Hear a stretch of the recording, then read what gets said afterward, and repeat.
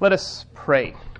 Prayer from John Chrysostom, a 4th century theologian that we pray this prayer a lot in our liturgy. Almighty God, who hast given us grace at this time with one accord to make our common supplications unto Thee, and dost promise that when 2 or 3 are gathered together in Thy name, Thou wilt grant their requests, fulfill now, O Lord, the desires and petitions of Thy servants, as may be most expedient for them, granting us in this world knowledge of Thy truth, and in the world to come, life everlasting. Amen. And I use his prayer, John Chrysostom, because this is a class on Romans, starting a brief, very brief run through the first 8 chapters of Romans. The end of Romans 8, several of us will know this, leading up to the great coup de grace, stroke of grace, for I am convinced that neither life, nor death, nor angels, nor demons, nor principalities, nor powers, nor anything in all creation will be able to separate us from the love of God, which is in Jesus Christ our Lord. Romans 8, 38, 39, verses that a lot of us are familiar with. We're heading up to there in only 6 short weeks, so it's really sort of a breeze through. Today is Romans 1, 2, and 3, and then we'll slow down ever so slightly and just take Romans 4, 5, 6, 7, and 8 each on successive weeks. So that's a short class on Romans. Why? I was talking to David Tanner earlier today. Romans is where my heart beats. It's where a lot of the church's heart has beat over the centuries. I say for my own good graces, I like to teach Romans roughly about every 3 years, and I think I'm due. And I teach it just to teach myself, to deal with the material, to read it, to really engage it in some sense or another. Whoever wants to come along, you're welcome here every Sunday, but I'll talk to myself if I need to. John Chrysostom, whose prayer we just prayed, say a little bit about what it has meant over. And I have to say, Leslie, you did such a great job this morning. And I say that because I do want everybody to sort of recognize that. But the blue eyeshadow, it's really great. What was that movie? My Girl. He's like, my mother said you never have too much blue eyeshadow. And I grew up in that town, so that's why I can say that. So, John Chrysostom in the 4th century liked to have the book of Romans read to him 2 times every week. The church has just absolutely been littered with this particular book of the Bible, Romans, the letter of Paul to the church in Rome, written about 56, 58 A.D. Almost, and this is the boring part if you're into all this, few people throughout history, including sort of the rise of what's called the historical critical method in around the time of the Enlightenment and post-Enlightenment, with the rise of what's called German liberalism in the middle of the 19th century, where we really started to look at Scripture and say, well, this is probably a redaction, meaning Paul didn't write it, but somebody else did, and this probably isn't true, and this probably is, and it's still very much alive and kicking. Time magazine, everybody likes this with the Jesus Seminar. It's slightly on the wane, thanks be to God. But even those scholars, there's just few people up to contemporary scholarship that say that Romans, with the possible exception, some people will question Romans 16, that Romans is Paul's letter. There was a person named Paul who was converted in a very substantial experience while he was traveling on the way to Damascus, and he was once a Pharisee of a particular sort of lineage, and he had a massive conversion. All this is attested to, 10,000 times over by non-Christian sources, and they say, and that man wrote this letter, practically speaking, word for word. Few textual errors in it, meaning copyist errors, because they didn't have a printing press. You didn't sort of type it and then hit send, and you can't go back. He wrote it, and then somebody else copied it, and those are called copies. Few of those errors. It's just Paul's word. So the church has always thought that, and it's had a particular place in theology and church history when the church has reformed itself from one thing to another. In the early church, when Augustine was writing, for instance, and refuting Arian and the different heresies that were emerging in the early centuries, Romans had a significant part in that. In the church in the Reformation of the 15th century, 16th century, Romans had a significant part in that. When the church had its revivals in England and later in America in the in the 17th and 18th centuries, Romans had a significant part in that. When Karl Barth, who Mark Genelez is going to bring back into our screen, when Karl Barth brought back an orthodox view against that German liberalism, which was referred to earlier, Romans had a significant part, which is to say Romans has been a part of the revival of the church since the church was the church. And this is what some people have said about it throughout the ages. A Swiss theologian named Frederick Godet said, Romans is the cathedral of the Christian faith. This is kind of the pump up the volume part of kind of getting you fired up for the book of Romans. Because it does me. I'll say I can geek out on Romans. I know it's kind of weird, but so, like I said, I'll talk to myself next week if I need to. Samuel Taylor Coleridge, the English poet that we read in 8th grade in The Rime of the Ancient Mariner, or whatever that was, called it the profoundest book in existence. Martin Luther said, this epistle is the chief book of the New Testament, the purest gospel. His contemporary, John Calvin, said, if a man understands Romans, he has a sure road open to him and the understanding of the whole of Scripture. So he saw it as the linchpin of it all. William Tyndale, the English reformer, said, it is the principal and most excellent part of the New Testament. No man can read it too oft or study it too well, for the more it is studied, the easier it is, the more it is chewed, the pleasanter it is, the more it is searched, the preciouser, good word, the preciouser things are found. For Paul's mind was to comprehend briefly in this epistle all of the whole learning of Christ's gospel, and to prepare an introduction unto him all of the Old Testament. For without doubt, whosoever hath this epistle perfectly in his heart, the same hath the light and the effect of the Old Testament within him. And then in our own century, Martin Lloyd-Jones, who was a converted physician who became a theologian and Englishman in the middle of the 20th century, called it the colossal and incomparable statement of the Christian truth.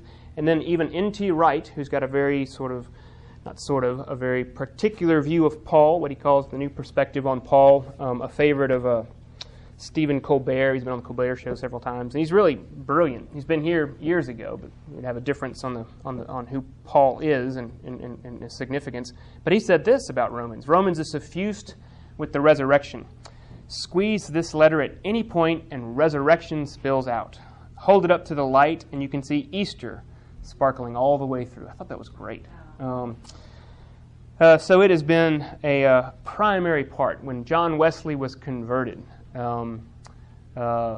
funnily enough, after he was already a missionary, he came over to the States as a missionary to Georgia. Several had been in Savannah and seen where he was and all that. And he fell in love with a girl, and she didn't love him back. And he really got run out of town under threat of his life by her father, with his tail between his legs, hiked it back to England, dejected, and overheard, in fact, Luther's famous preface to Romans, not even Romans itself, but Luther's preface to Romans being read out loud in a Bible study. So this is just Advent small groups, is all this is. It was being read out loud, and he overheard it as he was walking down the street, and he pinched his ear, and he started weeping. And he said, I did feel that my heart was strangely warmed as I heard the purest gospel. And so he was converted from unbelief, even as a Christian. And so that's kind of the word that I hope to bring into this room, is the word for us Christians who, in our unconverted continents that we each have in our own hearts, will hear that word, this purest gospel, this Everest amongst the Himalayas, as we trek through very, very briefly the book of Romans these 6 weeks. So that was my fire up intro. Any comments or thoughts? Let's go. So, Jay actually asked me last Friday, we were at lunch together, if I'd have a text. I don't really have a text that I'm following per se, but some people may be interested. And by the way, Ron over here told me that Robert Capon, who, as Ron and Michael and I taught the parables class this summer and really relied upon one of Robert Capon's texts, he passed away, I think it was last Thursday, is that right? So the church lost a saint, heaven gained another. Just mention that in passing, that if anybody was following along in that book, Robert Farrar Capon, as he's called, probably at the age of 88, 92, something like that. But this would be Stephen Paulson's book, Lutheran Theology. We do have a couple of copies in the bookstore. I like to be fair when I recommend a book. Robert Capon's very accessible, which is one reason I I recommended it. This is not inaccessible, but it's a little bit more dense. If you've read works of theology before, you'll find this to be very enlivening. It's not purely an academic work. It's not laden with footnotes. It doesn't have all sorts of different languages and all that. But if you're up for a challenge, a little bit of a challenge, it's going to be similar to the way I approach Romans, I think, these 6 weeks. It's about Romans, but it's not a commentary.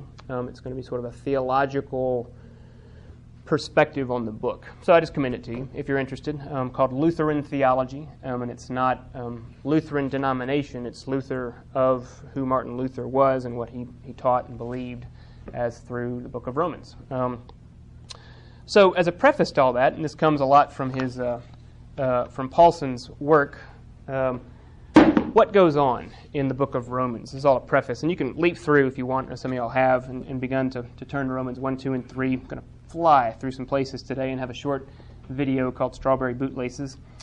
The book of Romans, and this is Paulson's word coming out of Luther, outlines most clearly the two tasks of theology proper. So let's speak up a little bit. It's a good reach. It's okay.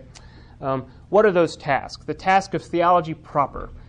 First, to amplify sin so that it is so great that no one is accepted. And that's what we're going to do today. That's why I lumped in Romans 1, 2, and 3. After the preface to sort of the introductory remarks and his outline and announcement of what the book is about, and that's the righteousness of God which has been revealed in his gospel, particularly understood as the good news of Christ Jesus, who was propitiated, we'll hear about that word a lot, poured out for us as a satisfaction for sin so that we then could be accepted by God. After that, he then goes through and systematically, this is Paul's most systematic statement, says that as the Jews are not without sin alike, as the Gentiles, anybody who's not a Jew is not without sin. And then he goes into Romans 3 and just repeats and says, so for all, Jew and Gentile alike, are not without sin. And he goes through that litany of for we all alike are under sin, our throats are open graves, etc., and so forth. Just lays it bare, amplifies sin to such an extent that we cannot not see ourselves as sinners. He wants to sort of make his task clear, and that's the first task of theology, to amplify sin. The second is to declare, and that's a very particular word. It's a good word, to declare, to make a pronouncement, to say something new. That's the good news. I'm fond of saying that the gospel, the euangelion as it's called, literally means the good news. Well, good news is both good and it's new. It's not good olds. For news to be new, it's really something new. And the gospel is a declaration of something new. And we'll hear that today at the end of Romans 3. For now, a righteousness from God has been revealed apart from the law. So what was now no longer is, and something new is being declared. And that's the second task of theology. So bringing it down just a hair, I like to deconstruct the word theology. It's not a big deal. You're a theologian, I'm a theologian, we're all theologians, let's be theologians. You're hammering and you hit your thumb, you become a theologian instantly because you have just called God right into the moment with some sort of expletive or phrase. We are theologians. We can't not be. So it's the proper task of theology, which just is what's the word, logos, about God, the study of God, the word about God, theos, theology. Now there's a whole history that you can appreciate, and that's fun, it's enlivening, but just at the basic level, it's just dividing the law and the gospel, which is dividing the two tasks, the amplification of sin so that all alike know their need, and then the declaration of the new and good word about what God has now revealed to you and to me through his apostle Paul and the announcement through his son, Jesus Christ. So, with all that, what's the problem? The problem that a lot of us have is our virtue. The religion is the chief end, and we're going to talk some more about this a good bit next week when we look at Romans 4. but the chief end, the goal of most religion, is behavior. The chief goal of most religion is some form of morality. Romans 10, which we won't get to, has an arresting phrase, and it says that Christ is the end of the law. We could translate that in sort of some different, some ways for our purposes. Christ is the end of religion. And I'm saying that intently because we're going to get into it next week in Romans 4 when Paul uses Abraham, who's the father of the three Abrahamic faiths. When we all see those bumper stickers, and somebody probably has it on their car, coexist. God of Abraham, this is Muhammad, Jesus, and Abraham. Everybody comes out of the same lineage, so why can't we all just get along? Paul's going to say, by no means. It won't work. The only way we have a filial, meaning a family relationship with God, with Yahweh, is through the Son, through Jesus Christ, who is the propitiation for our sins, the hilasterion. So really haven't, told you I can geek out on this stuff. He's going to say that there is something peculiar about all that. And so Christianity may be a religion, but what Romans declares, the primary task, the second task of theology, after we're all leveled, all of us, Jew and Gentile, Buddhist, Greek, Jew, Christian, whoever, leveled in our common need, the proclamation and the declaration of God in Christ is new, and it is the end of religion, because it is the end of morality, it's the end of virtue, it's the end of seeking out behavior or compliance or some form of duty, obligation, of showing up, I'm reading Where the Red Fern Grows right now with my daughter, a fifth grader. It's a great book, by the way. I forgot about that. I haven't gotten to the sad part. But, so whoever the author is, I can't remember his name. I read it and I was like, oh, there it is. He even says, his mother told him in the Bible, God helps those who help themselves. And so he prays a prayer and he says, Lord, I'm just going to try my hardest. And he does, and he chops down the tree as much as he can, and then God makes the wind blow and he blows the tree down because he tried his hardest, and then he laid his axe down, and God did the rest. And I thought, oh, crap. That's not in the Bible. It's Ben Franklin, and there it is. I mean, the author said, my mom said it's in the Bible that God helps those who help them. And that is it. That's morality. It's behavior change. That's showing up. That's obligation. That's do what is in you, and God will do the rest. And that is not Christianity, and it's definitely not the second task of theology, which is the declaration that we all alike under sin have the gracious blood of Christ poured out over us so that we now have access to the Father. So that Christ is the tuxedo. Wait, where did Leslie go? Oh, she's gone. That Christ is the tuxedo. I mean, that's the whole purpose of the parable that we enacted today, that those who wear the garment of Christ are accepted as God's own.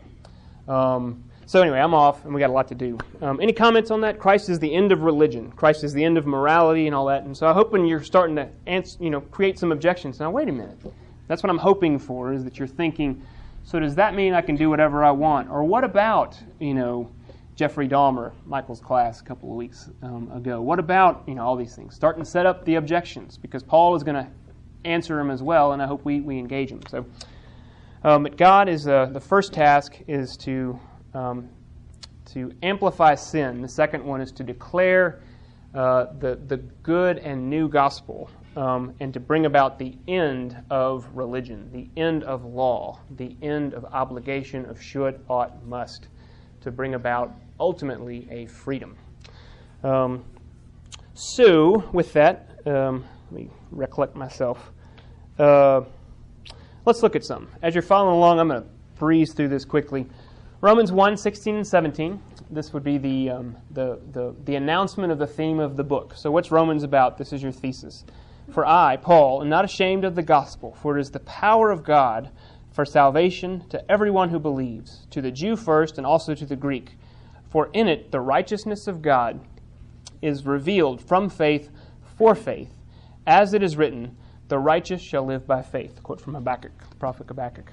And this was the word which Luther really turned on, his own conversion, what he called his tower experience.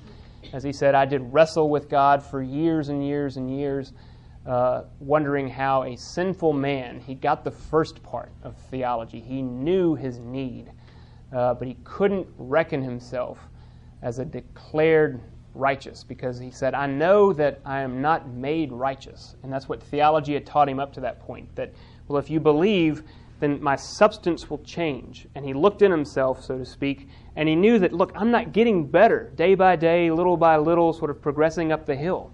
And and Luther then came to the fear, said, well, what if I'm not in? It's an understandable question, isn't it? Well, what if I'm not getting any better? I'm still got the thoughts, my behaviors aren't changing, outwardly I might look a little bit, more dressed up and all that stuff, but inwardly, nothing is improving.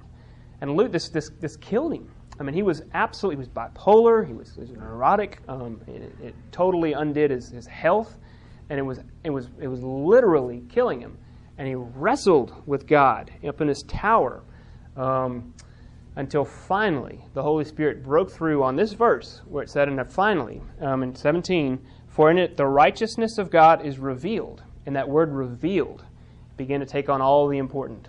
We get the word apocalyptic from that word. The apocalypse of John is the revelation of John. And so an apocalyptic moment where it turned and it said the righteousness from God is now apocalyptized and shown me something that's new. I thought it was this, thus and such, but now I see that I was wrong and it's something else entirely. For the righteousness of God is revealed from faith to faith. And he starts to realize the faith to which God is referring, the faith which the prophets attested to, for the righteous shall live by faith. Luther assumed, as everybody else did and still does to a significant extent, that the Bible must be saying, believe harder. Faith is sort of the noun form of the verb believe.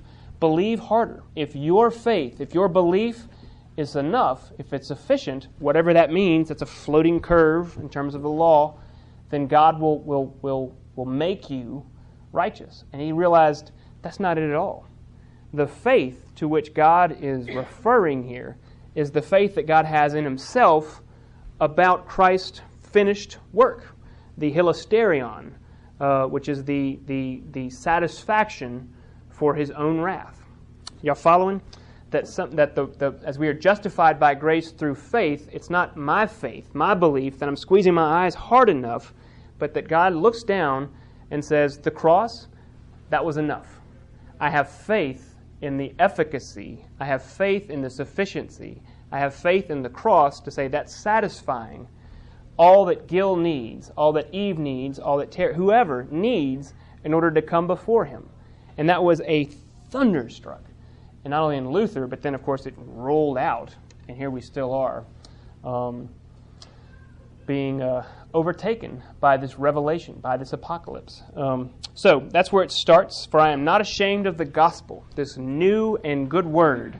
For it is the power, the dynamite, the dunamis of God, for the salvation to everyone who believes, first to the Jew and then also to the Greek. For in it the righteousness of God is revealed by faith for faith. For the righteous shall live by faith. And then continuing in Romans 1:18, for the wrath of God, there's a word that we don't use enough, the wrath of God, which is real. What is wrath? We usually think of it as anger. A wrathful God, something like a Zeus or Joe versus the volcano, where you got to satisfy the volcanic god by throwing in a virgin, Meg Ryan or whatever else, and make that god happy enough for the moment. That's all called propitiation, to satisfy whatever need another might have in order to not be angry anymore. For this wrath of God is revealed, same word, from heaven against all the ungodliness and unrighteousness of men, who by their unrighteousness suppress the truth. For what can be known about God is plain to them. This is sort of natural law, has its root in this, natural theology. For what can be known about God is plain to them, because God has shown it to them. Claiming to be wise, they became fools and exchanged the glory of the immortal God for images resembling mortal man and birds and animals and creeping things. And so he begins to get into the problem of idolatry. And although most of us have little shrines in our houses with little wooden men or something else like that, it's not a reach at all for us to realize how contemporary this word is, and to realize all of these creaturely things, these creations that we've made. Our televisions, pick on whatever. Exercise, the myth that exists that one day I'm going to have a balanced life. I'm going to balance family life and personal life and work life and my marriage and everything else. And we chase after these idols just like we're bowing down to a little wooden sculpture and all that. All of this is being revealed, and with the sting of it is saying this is, in fact, invoking the wrath of God, for it is taking us from Him. Trying to mark my time. There's a great Karl Barth quote that I think I'm going to pass over just to get to a little bit of this. And so it continues where Romans 1, down at the bottom, Romans 1:32, or start at 28. And since they did not see fit to acknowledge God, God gave them up. It's a hard word, but it's one we got to reckon with. God gave them, that's us, by the way, God gave us up to a debased mind to do what ought not to be done, for they were filled with all manner of unrighteousness. I love these lists that just kind of flow off. Evil, covetousness, malice. They are full of envy, murder, strife, deceit, maliciousness. They are gossips, slanderers, haters of God, insolent, haughty, boastful, inventors of evil, disobedient to parents. That's my favorite. I mean, it just gets thrown in there. Like, you're a murderer, you're a rapist, you don't do what your mom tells you to do. I mean, it just kind of runs on. Foolish, faithless, heartless, ruthless, though they know God's righteous decree that those who practice such things deserve to die. That's the hard word, that even our motivation, because all this is inward. Where it's to say the end of morality, which is the outward behavior. Look, we can't even get our inwardness, because that's what matters. That those who practice such thing deserves to die. That not only do they give them up, but not only do they do them, but give approval to those who practice them. So our wrath is warranted, and Paul will later even say the wrath of God is warranted. That the law, lowercase l. Capital L, law refers to, say, like the Ten Commandments and all that. Lowercase l, it just refers to all these things which impel something out of us, like a should, an ought, a must. I've got to do this, I need to do that, if and then, any of those contingencies. All of that, Paul is later going to say, actually serves one purpose, and that's to increase sin. For where the law is, so increases the trespass. Where the inward motivation rests, we in fact find that we hate God. That's a big leap. Again, I hope you're engaging that in your mind and starting to raise some of the objections. That where the law is clear, the should, the oughts, the must, I begin more and more to hate God. That we are inventors of evil, as it just says in that list. Why? Because this divine law has not only helped, but has even increased sin for the reason that the more that the law forbids, this is a quote from Martin Luther, the more our evil nature hates it, and the more it wants of it. Sorry, I got a lot of typos in my notes. It begins to give rein to its own lusts. If you tell me not to hit my brother, well, now that's all I'm fixed on. And even if I don't hit my brother, well, then I'm in the quandary that now for either fear of punishment or for the love of reward, I'm not hitting my brother, which puts me equally in a quandary because none of this has any verticality to it. None of it has any freedom to it. One way or another, I'm bound to the law on its own merit, where I'm doing it either for a reward or just not to get spanked, one way or another. And he's going to say no exceptions. Paul wants to speak very universally and even overstate his case.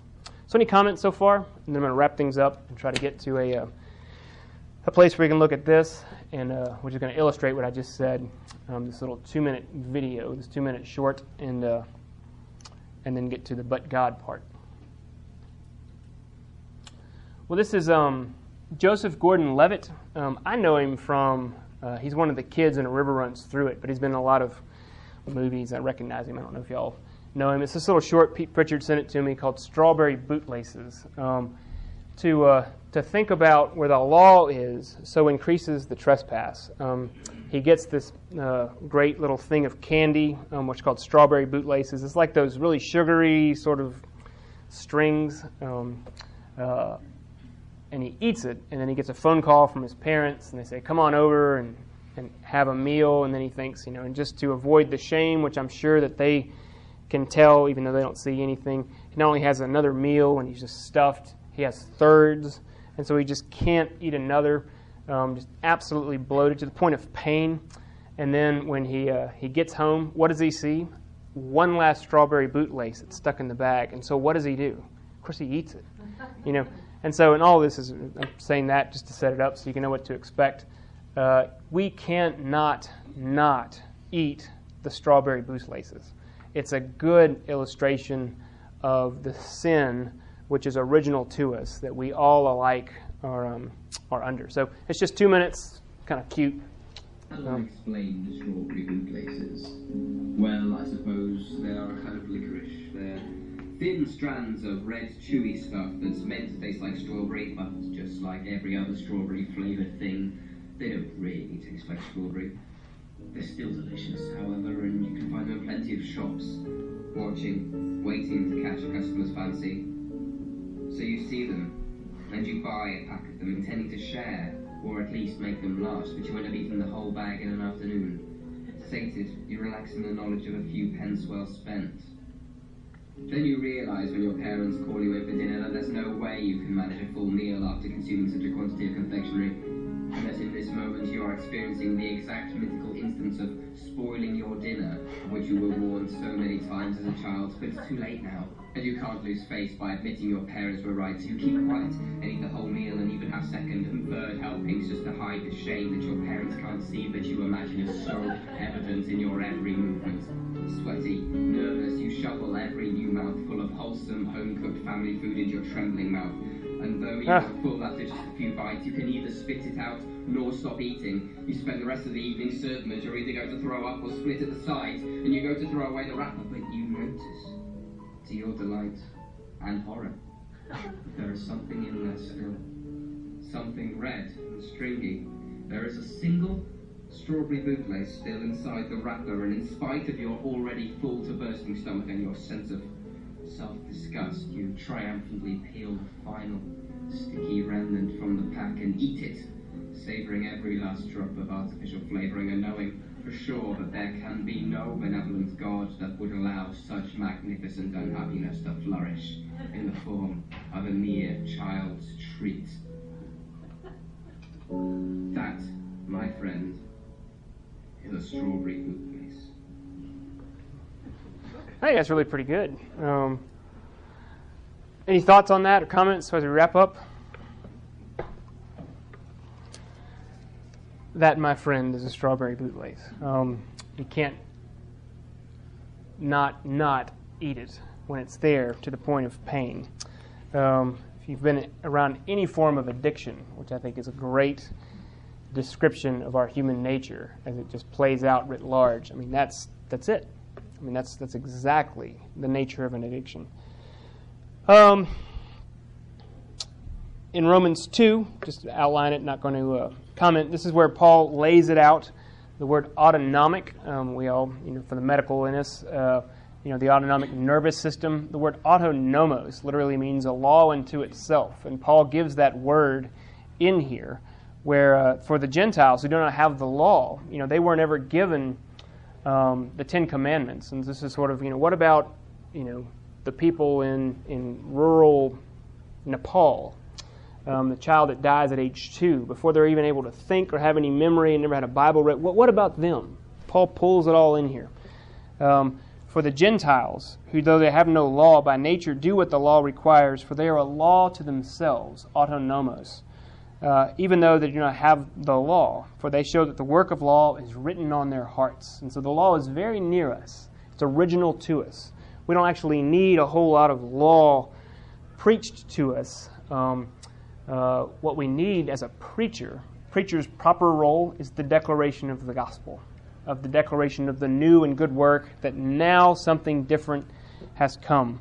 And that's in Romans 3:21. So you can turn to that, because this is the declaration that a preacher properly understood, and this is why Protestants, coming out of the tradition and the legacy of Augustine in the 3rd, 4th century, through Luther and Calvin and Tyndale and many, many others, have placed such importance on preaching, almost near sacramental importance at times, because this is the role of a preacher. And you wouldn't know this without the preached word. You don't know this simply by partaking of the sacrament, maybe either baptism or of Eucharist. You need the preacher, where the word falls auricularly on the ear. And here's the word, Romans 3:21. But now the righteousness of God has been manifested or revealed, same word, apart from the law, although the law and the prophets bear witness to it. The righteousness of God through faith in Jesus Christ for all who believe. For there is no distinction, for all have sinned and fall short of the glory of God, and are justified by His grace as a gift through the redemption that is in Christ Jesus, whom God put forward as a propitiation. That's the Meg Ryan of Joe versus the Volcano, the offering, as the propitiation by His blood, to be received by faith. It was to show His righteousness at the present time. I skipped over to verse 26. It was to show His righteousness at the present time, so that God might be just and the justifier at one and the same time. That God might be just and the justifier of the one who has faith in Jesus. For we hold that one is justified, this is verse 28, that one is justified by faith apart from the works of the law. So, Romans, the declaration of the two tasks of Scripture, of theology, of being a human being beneath God, is to amplify sin to such a degree that by the law we become conscious or aware of our sin. It was in Romans 3, which you didn't read. And that in knowing our need, the declaration falls on our ear through a preacher. But now a righteousness from God, apart from the law, has been revealed. And Paul is going to take this with all of the objections, substantial objections, point by point through the next several weeks. Starting next week using the example of Abraham, who happened long before Moses. So Moses brought the law, but Abraham comes up, in Genesis 12. That's where we'll be. Let me pray. Lord, thank you for this word, feebly offered. Take your word in Romans and multiply it, Lord. Humbly I ask. Allow it to be the power of God unto all who believe, especially as I would get in the way of it as the teacher, that you would correct me and allow your word to go forth. Thank you for this word. In Jesus' name. Amen.